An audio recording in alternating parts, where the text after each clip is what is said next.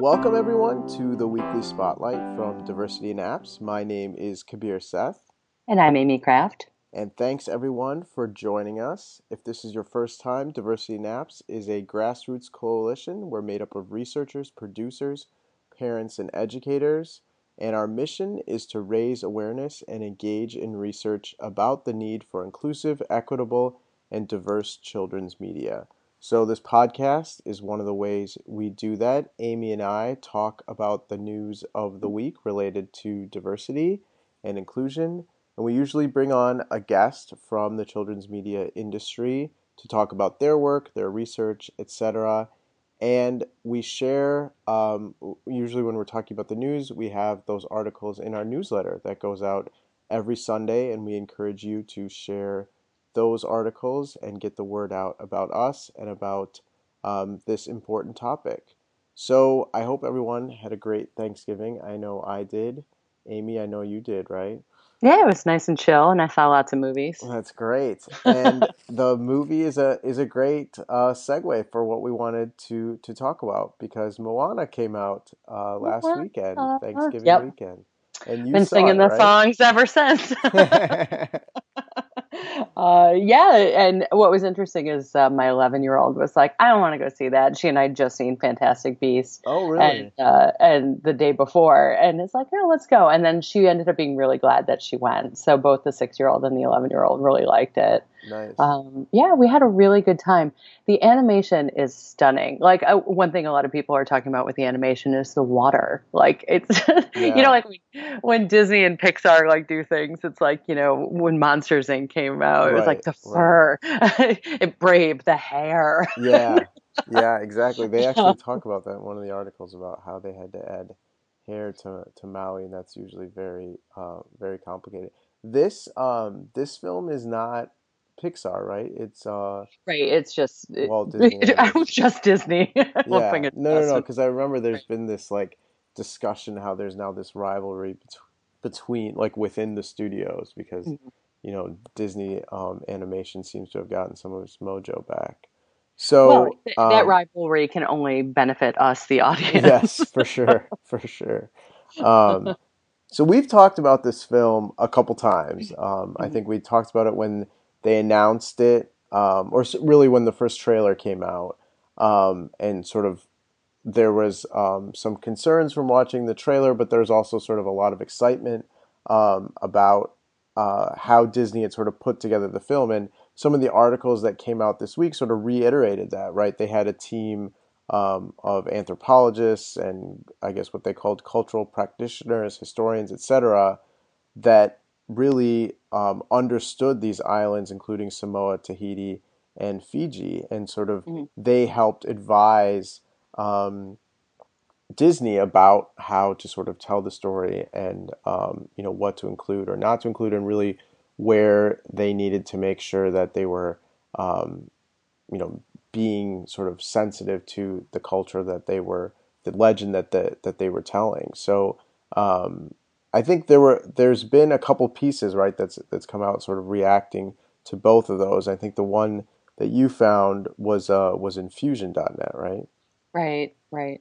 And Fusion by Isha Aran. right, right. And that piece sort of went through the importance of, you know, really at a high level, even the headline is sort of it's a powerful movie starring a brown girl, and then she sort of says, "But I still have issues with it." So I think just like in terms of your like when you were watching the film, did you sort of were all these things on your mind, or were you sort of sitting back and eating the popcorn and enjoying the film, sort of taking it in? I was mostly sitting back and enjoying the Yeah, film, and I think that's to the tribute of Moana, the character. Like, yeah, this girl is awesome. Like, everything about her character and her relationship to the ocean and how she interacts with Maui. Like, this girl, like, is an amazing character. There are some things about Maui that made me, just sort of like I wonder if that's cool to do. Like, I was anxious to read things like this fusion piece, and there's another one in Medium about like how Pacific Islanders were relating to it. One Hmm. of it was that a big part of the storytelling is that Maui's tattoos animate. And we had talked a lot about the tattoos when we talked about the Halloween costume Right. and the significance of these tattoos. And I wondered, I'm like, you know, for me, it's like it's not my culture. So, but it raised a flag for me. Like, I wonder if that's cool to do. Like, Yeah. did the Oceanic Trust say like give that the thumbs up? Right. It was kind of interesting. Yeah. Uh, but he also the character of Maui is also presented as, and the fusion pieces touches on this too.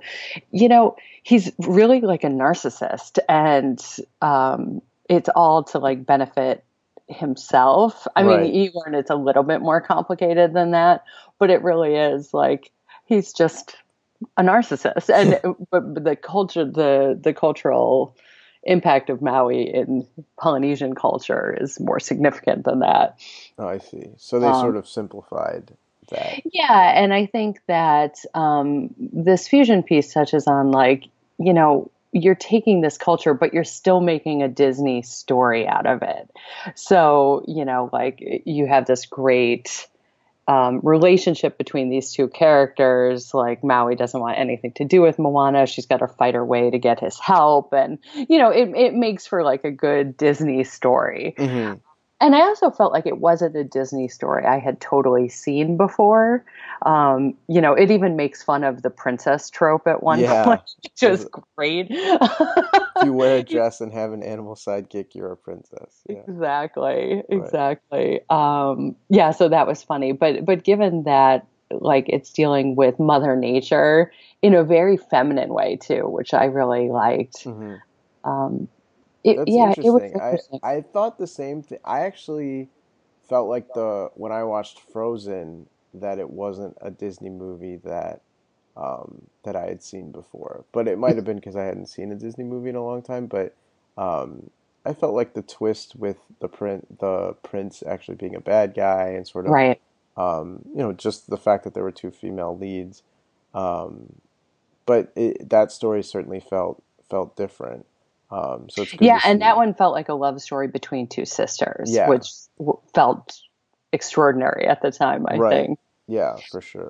And I think the other thing that was interesting about Moana is there's a real generational presence. Like her grandmother plays a really big role. Hmm. So, there is family death involved because it's Disney. Right. um, but the idea of like ancestry was really important to this movie, and sort of like what is the role that you're meant to play? Like what's in your nature? And I think like the messaging that way, particularly of the character of Moana, to like find yourself and your role in the world and not just what people tell you to be, in part to keep you safe. You have to go do the thing you're meant to do, it was really lovely, a lovely Yeah. story. Yeah. I think the last two paragraphs in this fusion piece where she sort of talks about this tension between being a minority in a world where imagery and representation mean so much. Like, she talks about how she wants to see herself, but at the same time, it feels like you're attaching yourself to the strings wielded by others. She talks about how clearly some of these characters that they created, the mythological Kakamora tribe, rendering them adorable, insanely merchable answer to minions. Hmm. So I think, I thought that was it's very well put. Like, um, at the end of the day, she says she loves Moana and she accepts it as a Disney movie that draws um, imagery and audioscape from Polynesian culture, but isn't inherently Polynesian. Hmm. And I think we talk about that all the time, the importance of sort of, you know, I think she is acknowledging that Disney these are huge steps that they took, right? Setting up this committee to sort of make sure that the legend that they're using and the sort of the culture that they're appropriating is being done in the right way. I think is something that should be applauded, and she does that. We talk about that all the time, right? Yeah, and she says exactly that. It's a step in the right direction. Yeah, So you're going to try things and it's not going to be perfect, but the fact that you tried and you did your diligence like puts you a step in the right direction, and right, that's a step towards progress. So right. like we're not all going to go out there and be perfect, but what you can try to do and do well. And then the more Disney listens to things like these, I think one of the very interesting points in here came from someone on Twitter named Fangirl Jean. This is mentioned in the Fusion article as well, about how Disney tends to separate through time and colonialism people of color. So, like Mulan is a Mm-hmm. period piece, like Moana is taking place long ago, you know, that we don't have like I was thinking a lot about that after I read this. Moana could have been done in present time, you know, and I don't think it would have changed the movie. It would have Yeah. changed the costumes for sure. Um, but yeah, it's interesting. Like there is like this That's space, and yeah, I think that's we're looking through totally this right. colonial lens. Right. And that prism sort of like is like it also creates this sort of backward, it can lend itself to sort of a backward feel, right? Like Mhm. if you're already setting it up in a time before, before our time, then like there's going to be a feel that it feels very old and ancient, sort of yeah. So Yeah, that makes, I exactly. didn't realize Moana takes place that far in the past, Hmm. for whatever Yeah, it's reason. sort of like the creation of islands. You know Oh, what I mean? Yeah, hmm, so it's really old myth making stuff. gotcha. Okay, that makes sense. Um, so I think we wanted to sort of contrast this with Queen of Katwe, which came out I think summertime, right? Um, Yeah. and but before we do that, I really want to touch on this Vanity Fair piece, Hmm. um, that it's entitled "The Year Disney Started to Take Diversity Seriously." It's by Johanna Desta. It's from about a week ago, and it really goes through everything that Disney is doing to sort of focus on diversity. I just reading the third paragraph where they said they have a Christmas movie starring Kevin Hart coming out.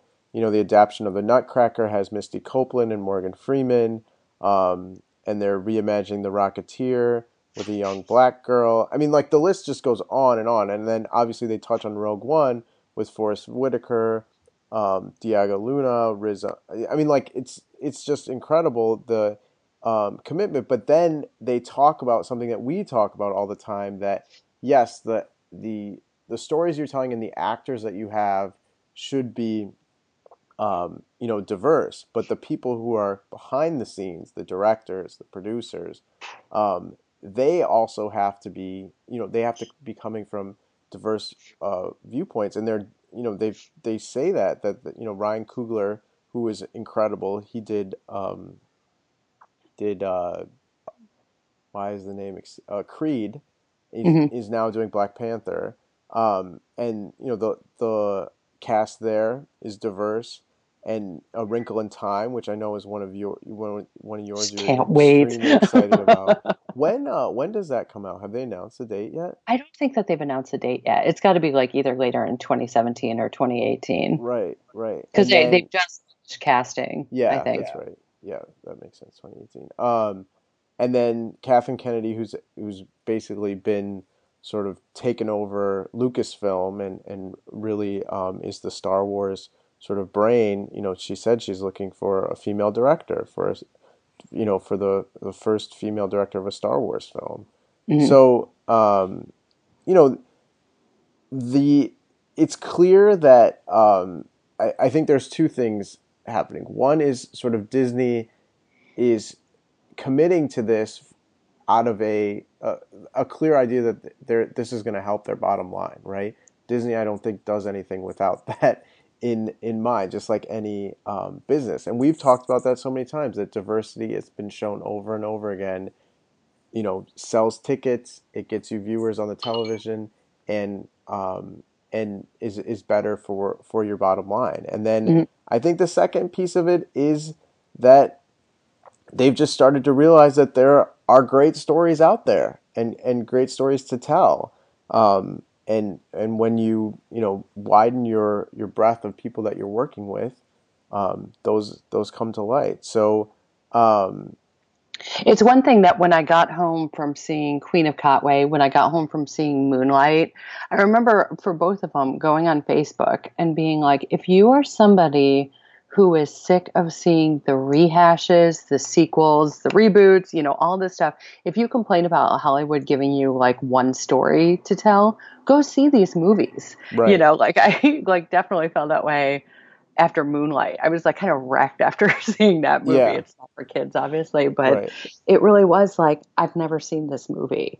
And I'm yeah, excited that I've never seen this movie, you know, right. because again, like what you're saying, there are new stories to tell. Yeah, yeah, and I think you know, the CEO of Disney, Bob Iger, says their diversity is not only important; it is a core strategy for the company. And like again, like people can sort of um, you you can say things, and but you know your actions have to back it up. And I think this is a good example of where Disney is making a commitment to do that. I think one of the parts I was curious about was where they said, you know, the conventional wisdom has been you can't have a film with a minority lead because it's not going to travel well overseas. So, like, most of the money now in film is made overseas, right? Like, a Tom Cruise Right. movie will open here at whatever, 100, you know, 35, $40 million and then make, you know, um, hundreds of millions overseas. And so that's sort of the focus. And there's a concern that if you have a lead that's not white, you know, it's not going to work in those bigger markets overseas. And so what they were saying is that that a study conducted by UCLA basically says that that's not true. Now, I'm a little skeptical because obviously a lot of this was based on the fact that, like, look, Disney made $2 billion gross with Star Wars, right? But like Hmm. that also might be because it's Star Wars, right? Right. Um, and so, But that's sort of like the sticking your foot in the door, right? So you yeah, put characters, diverse characters in a Star Wars. And right, it's like, see, everyone, it's going to be okay for you to yeah, have diverse characters. right, right, Although it exactly. wasn't even among a lot of people in the States. People still cried over that. But, True, true. uh, Um, but to sort of go back to your point of, look, if you want to see original storytelling, you got to go see Queen of Katwe and sort of you're making that commitment that you care about films that aren't, you know, that aren't just sequels. yeah, I think this is the role that the audience can play. So we Yeah, were talking about before this call box office. So I looked it up this morning. Queen of Katwe actually came out in September. It has made $9.5 million. That right, had a budget of like $15 million. right, So it right. hasn't made back its money. Moana has made $25.6 million and it's been out for about a week. So it's like, it's interesting. So I hope that Disney pulls the lesson of, you know, like these stories are valuable. The great thing about Queen of Katwe is like the critical reviews have been amazing. I would Yeah, love to see this win some Oscars. And then I think Disney would feel like, yeah, that was totally worth doing because right. now here are Oscars won about that. Yeah, The Root actually has a really great piece. Called With Queen of Katwe, Figuring Out What Black Moviegoers Want Remains a Mystery. Because so I think The Root was even kind of lamenting this box office. It's Hmm. like, oh my gosh, what more do you need? It's a great story. Yeah, It's these amazing actors. Um, but, you know, they were saying it felt, you know, too much like broccoli. Like it's a good for you movie. Like it's yeah. a to see, which of course makes it great Oscar bait. So maybe. Um, but it was interesting. So it's like, and I don't think this is specific just to black audiences, but if you want to see more different kinds of movies, go see them. Or like, you know, download Queen of Katwe today, like go pay for it on iTunes or Yeah, whatever. yeah, exactly. I think, like you said, it's sort of broccoli. It says in there that, you know, the if film seems more educational than dramatic, it falls out of the have to see category, and Hmm. that makes it unappealing to audiences. I think, yeah, I Exactly. mean um, the challenge I think with sort of this article I thought was good, but it also sort of um, it felt at times like it was trying to make excuses like, well, we shouldn't look at the box office receipts. And it was like, well, I mean, we just use the box office receipts to make the case that a minority can be the lead and still do well overseas, right? So we can't then sort of ignore it when this movie struggles. And I think it just like I think what you said is right. It just comes down to I can wait, right? I don't need to go see this movie in the theater. It feels too educational, and I'm not going to spend my dollars at the theater. I'll wait till it's on demand, or I'll spend my dollars elsewhere. And I think that's the challenge. So like it has to be that maybe the other side of that is it will get an Oscar, or sort of the critical acclaim piece is important, but I think it's really a struggle when it can't make back that original investment.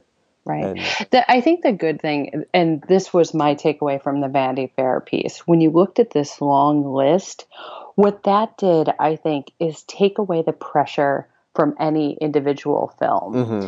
Like even when you look at like, okay, so the representation in Moana is still problematic for a couple reasons, but Queen of Katwe was done perfectly. So like Disney has this track record of like, like this movie's amazing. This movie had faults, but we've got this other one coming out and this. Whereas like, I remember we were talking about when Ghostbusters came out, it's like, if that doesn't do well, Yeah, people then say like, women in comedy, sorry. right. Where like it's not all up to a single movie Yeah, to perform, yeah, or a single movie to be critically acclaimed, but a single movie to have gotten representation right. If you created like tons of yeah. movies, I think that's and I really think well said. that's the end Exactly, goal. exactly. It's a really good point. Like the pressure of one film to sort of carry the torch for all other, future films is a little ridiculous and silly. And I think it goes back to when we were talking about Oscars So White, you know, people were like, well, why wasn't Creed nominated? Why wasn't Straight Outta Compton nominated? And then sort of the question became, well, why were those the only two films that we can think of that had people of color in it? Like it's like you're saying, we need to sort of create this stable of films so it stops becoming this, oh, it's either going to succeed or we're never going to make another film like this again. And that you know I think Disney sort of, with creating more and more of these films, it's going to just become the new normal, which makes me feel good. Yeah, and then you're allowed to have more missteps while you're figuring out the path forward. Right, exactly. One other one I wanted to touch on before we get to our very special guest Right. is Vulture did this amazing summary of Ava DuVernay's new show, Queen Sugar, Mm-hmm. and all the female directors she's giving jobs to. So Ava DuVernay had said she didn't set out to be like, let's find only women directors for this show, but she really wanted to find people who shared her vision. And that ended up being a lot of people from the independent film circuit. And it ended up being women. Of course, here's like that bias, right? Of Right. like, here are the people in my circle, so I'm going to hire the people in my circle. And for Ava DuVernay, that included a lot of women. So Queen Sugar is a show on the OWN network. That's Mm-hmm. Oprah's network, based on a Natalie Brazil novel.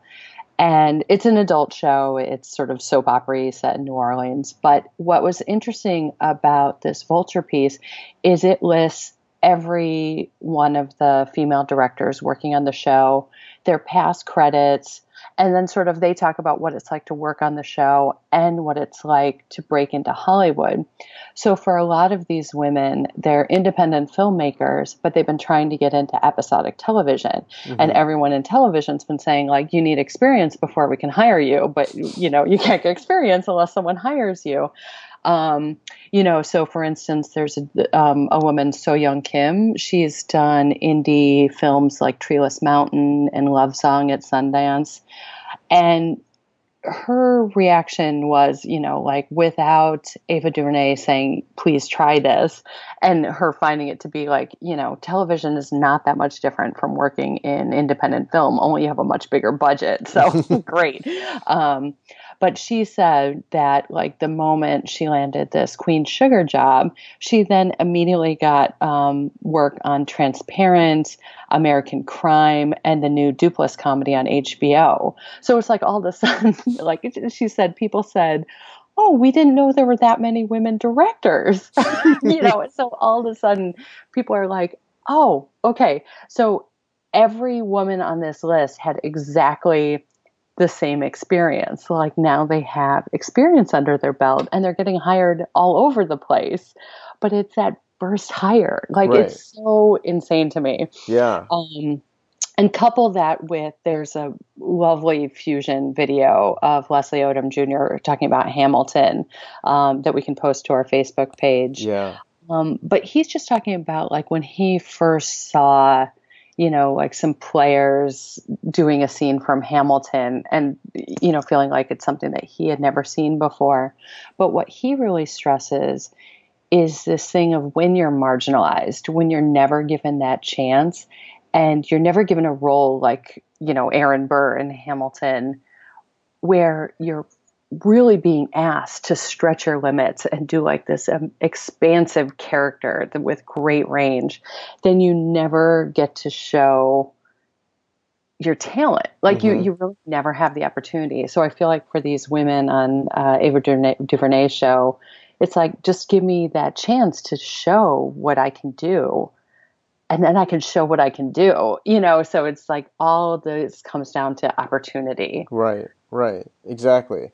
This piece is great. I think, going through each and every director that she had was fantastic and telling their story.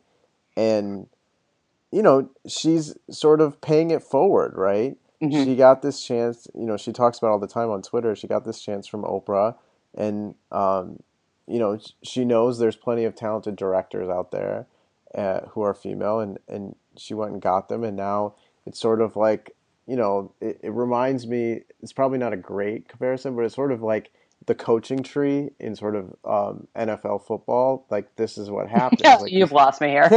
you sort of have this coach, and then he has assistants, and sort of that's how it spreads out. It's the same thing. She gave him this shot, and now they're gonna go give other female directors a shot, and it's just gonna keep going like that. There's a lovely little GIF that makes the rounds on Facebook now again, but it's like a sort of a white box and a woman climbs up into the box, but then reaches down and pulls the next woman up with her while she climbs up. Right. It really is this like lovely thing of like, let's just keep pulling women up with us. Exactly. Yeah, this is fantastic. This is probably like our most uplifting newsy podcast. It's been a good news week. Yeah, I know. This is good. We should put this one in a box and come back to it when we have a rough week. So that's gonna wrap it up. We're gonna make sure we have all of these links. Some will be in our newsletter. All of them will be in our show notes. Coming up, we have a great interview with Sandhya Nankani. She is the founder of Literary Safari. She has a new app that was featured in the App Store a couple weeks ago that she's going to talk about. And she is also a co-founding member of Diversity in Apps. So we have a lot to discuss there. So that's coming up soon.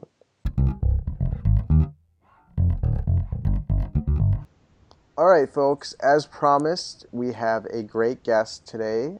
Sandhya Nankani is the founder of Literary Safari, an award-winning producer of children's apps and content, and she's a founding member of Diversity in Apps as well. Sandhya, thanks so much for coming on. Oh, it's so great to be here and get to hang out with you and Amy. Thanks for having me. I'm glad we were able to figure this out. I know we all have busy schedules. So let's talk about your newest app, Grandma's Great Gourd. So this is like a little bit of a return to your roots, right? This is your third app. It's a storybook app, very similar to the first app you did as well. You want to tell us about this one as well as all of your apps? Sure. So we started, so I've been working in the kids media world for a number of years and started Literary Safari about 8 years ago. And we do a lot of work with sort of print educational clients, and then segued into this digital world after doing a number of projects in the digital sphere where we were helping clients like PBS and Line Television and Eline Media create sort of more civics and social studies and STEM-based games. So I was really interested in kind of applying all of the learning that I'd had in these different spheres in my own way and basically bootstrapping a bunch of apps and seeing how we could create content for kids that is educational, as well as at the same time celebrates storytelling and literacy. And as you know, sort of my big interest is bringing multicultural content alive through, sort of play. So, so our first app, Dentist Bird, was an adaptation of a picture book based on a Liberian folk tale, and Grandma's Great Gourd is an adaptation of a second picture book based on a South Asian folk tale by actually a well-known Indian American author. Her name is Chitra Banerjee Divakaruni, and she's written a number of best-selling adult novels, and this is her first picture book that came out in 2013, and it was received really wide accolades. It was actually named a Kirkus Review's best picture book for 2013, and is listed in a lot of sort of folktale thematic literature units for schools. A lot of schools have in grades 2 and 3, particularly folktale units. So this title, comes up in a lot of curriculum lists, and I have a connection both to West Africa and South Asia, which is why I've started doing our sort of folktale based apps with those two regions. I was born in Ghana and grew up there, and then split some of my later years from sort of when I was 6 to 12 living in India, and then moved to suburban New Jersey when I was in grade 6. So I have sort of these not 3 feet, but sort of my feet in these three worlds. Right. So those were sort of intuitively kind of native places to begin with. Yeah. So anyway, so that's all a bit of background. So what's really exciting to me about Grandma's Great Gourd is it is a trickster tale, sort of like Dentist Bird as well. But one of the sort of learning points I took away from creating Dentist Bird, which is about a crocodile in a rainforest and the animals trying to sort of figure out how to help him when he has a terrible toothache, was there are a lot of folktales out there and apps, folktale apps, and they often, even though they come from different cultures, feature animals and you don't see people. So what I love about Grandma's Great Gourd is that it is a trickster tale, and usually you have animals who play tricks, but here we have sort of a human protagonist, Right. and I love the fact that she's a woman. So and she's a grandma. I Right. feel like you also never see grandparents. Yeah, or they're sort of they're lending out words of wisdom, not like being the main character. So yeah, and this grandma, she's really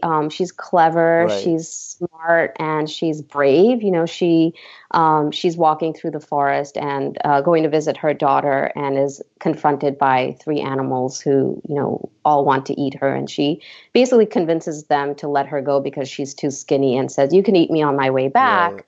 Right. And then comes up with a plan with her daughter. She has a real green thumb in the garden, and so hides herself in a giant gourd. And her daughter rolls her into the forest, and she sort of sings her way to safety, basically, until she's discovered by a fox. And then she again tricks him by calling on her faithful dog, canine companions. And I also love the dog aspect of this. I think that's really appealing to little kids.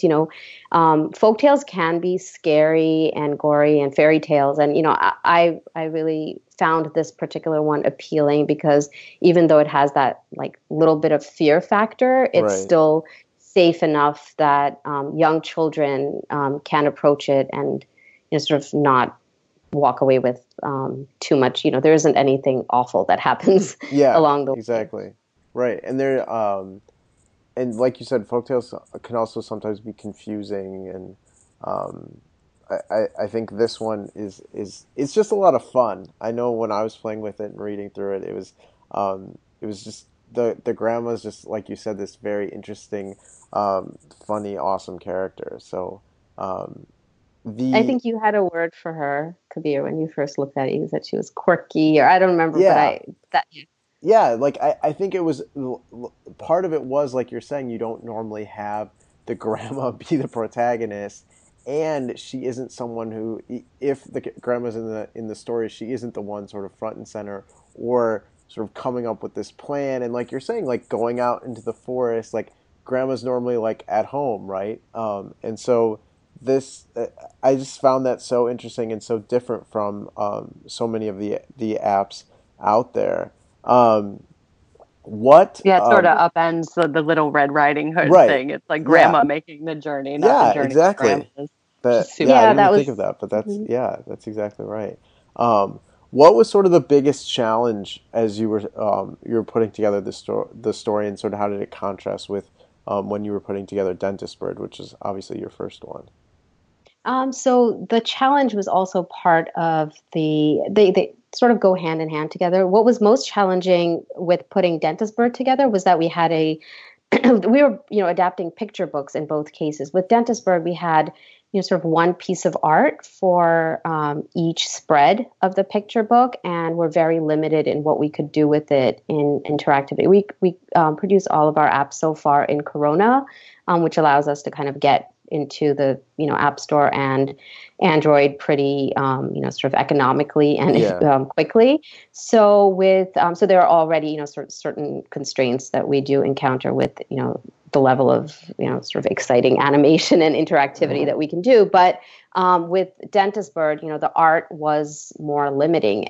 The amazing thing with Grandma's Great Gourd is that we got these really layered digital files from the illustrator Susie Pilgrim Waters, who is originally from the UK and now lives in Boston, and she created just extremely detailed sort of collage like art that we were able to take and manipulate. And so we basically ended up, what was challenging was to recreate the story and take these spreads of the picture book and really retell them in a way that served our purpose of, what does it actually mean to create an interactive story? So we really moved pretty far away from the picture book, both in terms of, sort of tweaking the story, just editing down the story, Mm-hmm. which, we were very grateful that the author was, open to doing and pretty much gave us, creative license to play with.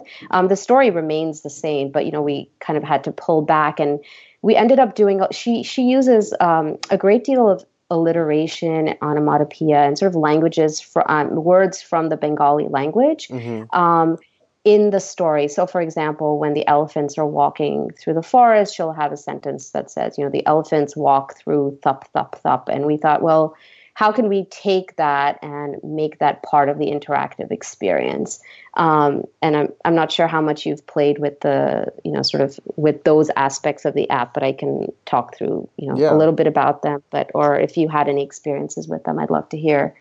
So the one thing I picked up on was some of the phrasing from the grandmother, like when she's Mhm. rolling, and she shouts out like "Bap re ba," like that's a very like Indian phrase, like that. Something Oh exciting my is gosh. happening. Yeah. Yeah. So like when I heard that, I was actually really happy because like that felt very authentic. Like it was very true to sort of like that is something that like my aunt says. That's something that I've heard so many Indian people say.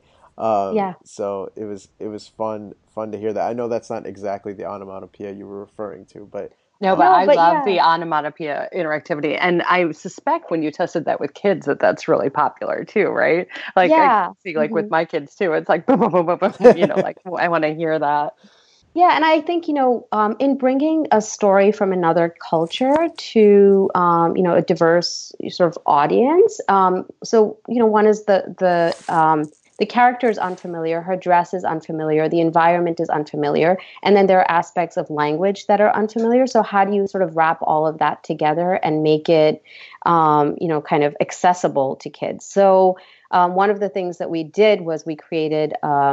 So if you have in the picture book and the story, in the print version, these lines, these words are sort of part of the story. So we really pulled them out and made them part of the interactivity. So when the elephants walk and you tap on the elephants, you hear, the thup, thup, thup. Yeah. Or kush, kush is, another one that's used, or gar gar for, the gourd rolling. And then we created a story studio where basically, kids can, or, with their caregivers, and it's something I'd love to talk about a little bit more, sort of our ideas for how this can be used as a tool for joint engagement. But in the story studio, kids can go in and essentially record each of these sounds, a number of these sounds that appear in the app itself. So, for example, we ask them, "What do you say when you're surprised?"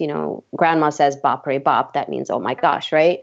And then when they record it, they have the option of that appearing in the story itself, so that when they go back and they replay through the story, they'll actually hear their voice and their expression of surprise. Right. And that is also sort of packaged into the game. So if once they start playing the game with the grandma, it's a gourd rolling game, and you sort of have to send her into the forest. And if she flies up really high, it's built to say bop re bop. But once they've sort of gone into the sound effects studio, they'll hear their voices as grandma's rolling through the forest. So awesome. That was kind of in our testing, we found that to be a real moment of delight.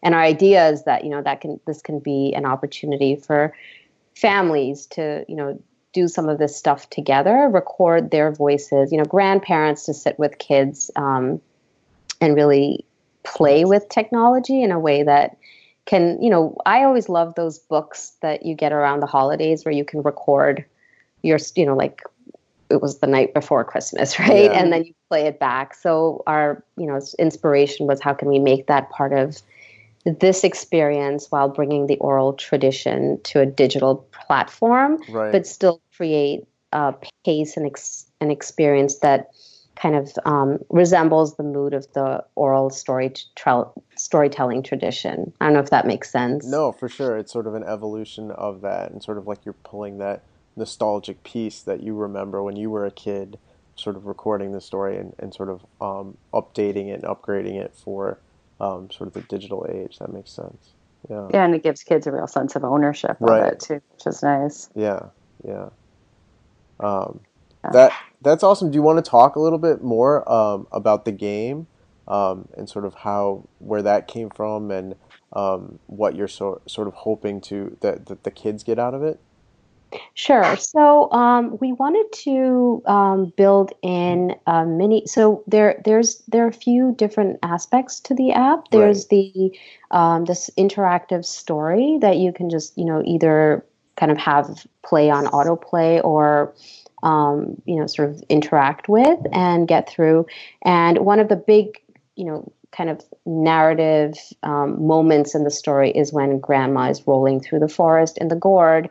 And you're pushing her along, and each time she, kind of meets one of the forest animals and then has this interaction with them. So our developer, Jason Schroeder, was, really inspired by that and said, well, what if we come up with a mini game where, kids just have the experience of rolling grandma through the forest over, kind of differing terrains, and she encounters the animals. And so we started brainstorming about that and basically decided to take it a little bit further. And I was interested in, kind of how can we create a game that is inspired by some of the physics of, rolling, and talk to some advisors and some who are sort of friends from a long time ago, and then they put me in contact with other people. And basically, they're STEM educators, and we shared the basic concept with them and came up with a very simple. I wouldn't say this is a physics game. I would say it's physics inspired. Yeah.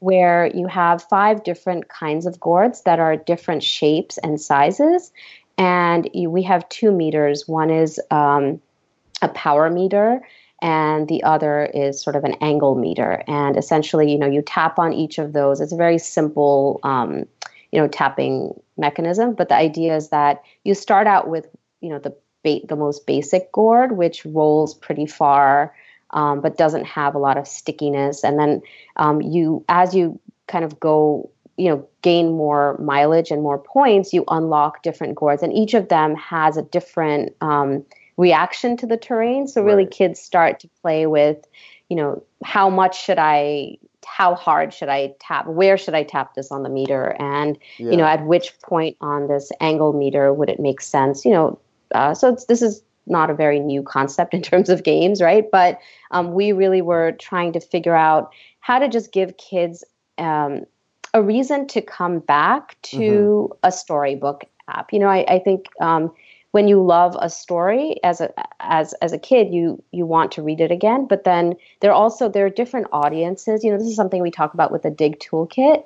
How do we appeal to different kinds of readers? How do we appeal to sort of a range of kids and draw them into an experience of literature? So we wanted to put some sticky qualities into this that could appeal to sort of different layers. So if there's a gamer, like one of our testers, he's a kindergartner and his big thing is gaming. And he was like, oh, what is this story? But then he went through the story and then he found the game and he was like, oh my gosh, and then it made him go back to the story because he wanted to find out more about the gourd. So, sort of different doorways through which you can approach accessing literature was our idea. Yeah. That it seems like that's a theme with all of your apps. You're giving kids like different points of entry into play. Like I feel like your HangArt app does that really nicely as well. Do you want to say a few words about HangArt? Yeah. So we've been really one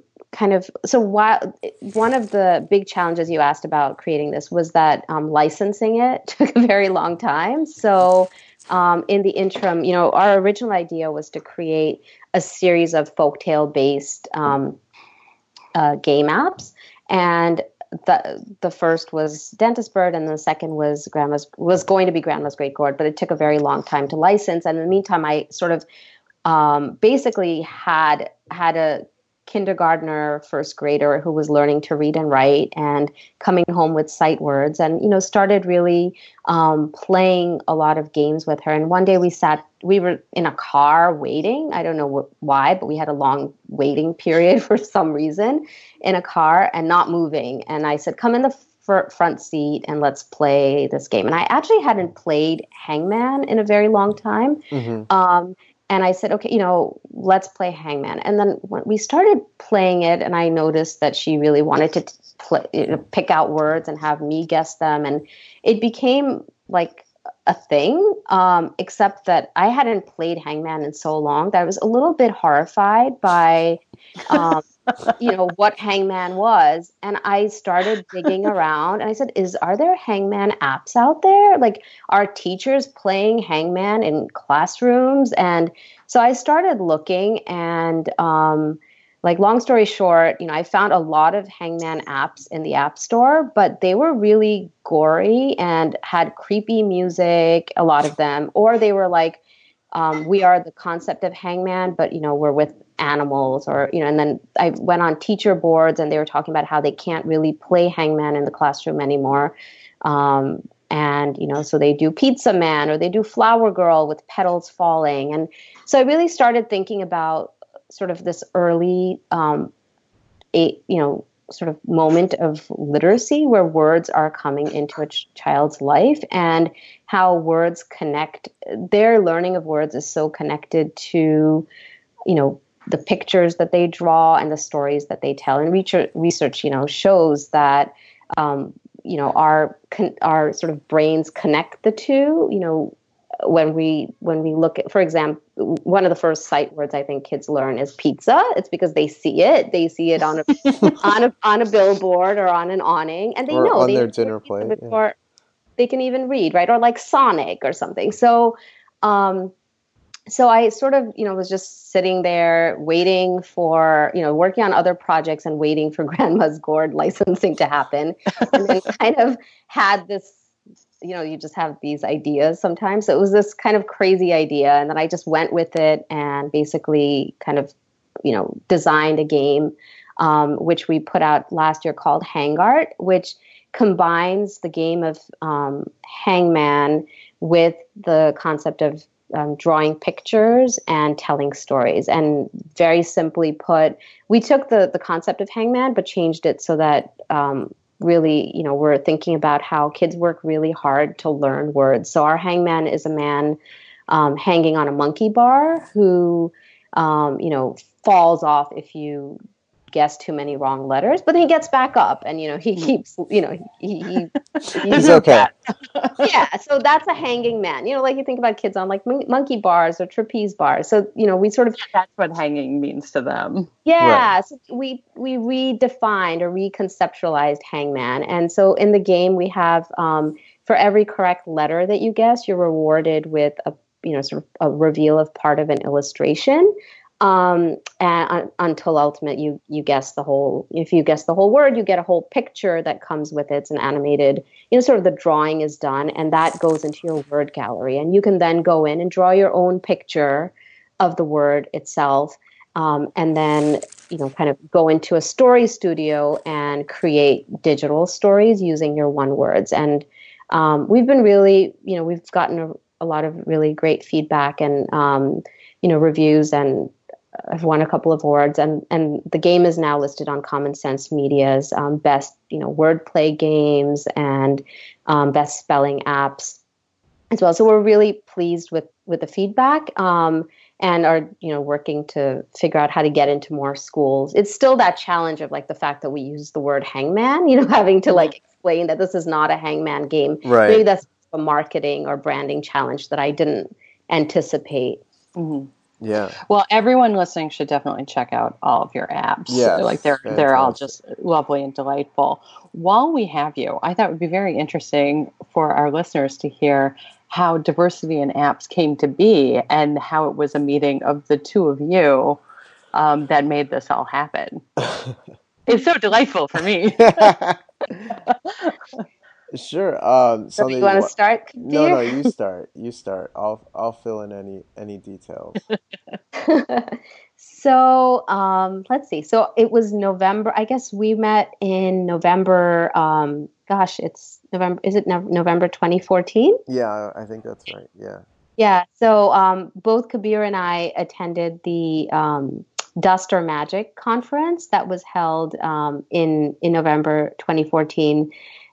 Which is organized by Children's Technology Review, and it's an annual gathering. I'm sure many of our listeners know it, of app developers, researchers, children media professionals. And Kabir and I were both there for the first time, and we were both sort of working on our maiden apps, right? Yeah. And Kabir, you were working on Storied Myth, and I was working on Dentist Bird, and we were sitting next to each other, and we realized that we were both working on similar kind of concepts too, of how to bring literature and folk tales and sort of alive using this new sort of digital platform that is available to kids, and how do you get more stories and literature into their hands. And we just the conversations were great, but we also started having our own sort of side conversation, right, Kabir, about what we felt could be valuable additions to the table in terms of what we felt was missing in the world of children's apps. And Kabir, chime in because I need to take a sip of. No, that's exactly right. I felt like Sandhi and I were sort of like almost exactly at the same place as these sort of indie developers that were attending this conference, probably because somebody told us that we should come to this thing, and we were sort of trying to figure out all of the same things of how do we bring these stories to life, but then also just the business aspects. How do we market these things, and sort of how do we sort of talk to Apple about how their categories are set up, and all of these conversations that we were having, I think like continued through. I remember we went out for this Mediterranean dinner, and then like that created we were really talking about how the stories we were telling were different from what was out there. and the importance of there were so many more stories that needed to be told, and it wasn't and it didn't feel like the audience was being reached, and sort of the people at the conference who were great and had a lot to say weren't really talking about diversity and inclusion in any way. I think until really the last day, Hmm. where That was Drew. yeah, where there was a real discussion around team and how your team was set up, and who was part of your team, what lenses were they sort of bringing to the discussion, and then therefore what sort of products were being made. So after the conference, I think Sunny and I definitely stayed in touch. Again, this was like we were at the same place, and it was sort of like, how are you marketing this, or like, have you found anybody, or have you heard back from the Apple person that we met there, etc. And I think, Sunny, you should really pick up this part, because it was really like you started then reaching out to these folks, or really we discovered that these people, there were tons of researchers out there, and they were sort of working in their, I don't want to say silo, but they were sort of in Hmm. their own piece, and those weren't bubbling up to the top, right? Yeah. So I think that we left and the conversations continued, Yeah. and we both came out with our respective apps. And when we published or launched Dentist Bird, I started looking around to see what else was out there in terms of, of course, you do like significant market Yeah. research, and you're trying to figure out how do I reach the potential audience. And it was everything kept, I come from sort of a combined print and digital background, so I was going back to see this ongoing really rich conversation going on in the world of print books with We Need Diverse Books, Mm-hmm. and how this change was happening in the print publishing world, but there wasn't really much of a conversation, it seemed. Was there a conversation happening around digital media? So I started poking around and making lists of apps that I thought were high quality, sort of multicultural, diverse, and inclusive content, and then reaching out to various people who were writing blog posts. Like, for example, Amanda Armstrong, who was at the time at the tech center at Ericsson, had a blog called Uncomfortable Conversations for Educators. And then there was librarians who Marianne Martin, who's also one of our founding members, who had this really rich list of diverse and multicultural children's apps that was floating around. So I started just reaching out to all of those people to kind of find out what they were doing, and I wrote this piece on Medium, just kind of putting out my just thoughts about all of this at the time, called From Books to Apps. Diversity does matter when it comes to kids' digital diets. And that, I think, is what sort of, all these different, and then that got sort of shortened and published at the blog of the Joan Gans Cooney Center at Sesame Workshop. And then more people who had read it there kind of reached out and said, hey, we're doing work around this. And that sort of was the seed, right, for Yeah. bringing this I, really rich group of people together to yeah, start. exactly. I'm trying to remember. I feel like we sat down, and then we were like, should we buy these domains? Like, we first were like, we're gonna call it We Need Diverse Apps, Mhm. and to play off the We Need Diverse Books, and we bought those domains. I remember sitting there with you, and we bought those domains, and then I think we also bought Diversity in Apps at the same time. Like, we just were like, let's just buy all these domains and see, let's see how it works out. And then um, at that time, I was working with Amy and Sharon on Storied Mhm. Myth, and I brought it up to you guys. I think when, trying to, like, at a coffee shop we were talking, and you, both of you, were just like, yeah, we're totally in on this, this is Sign great. us up.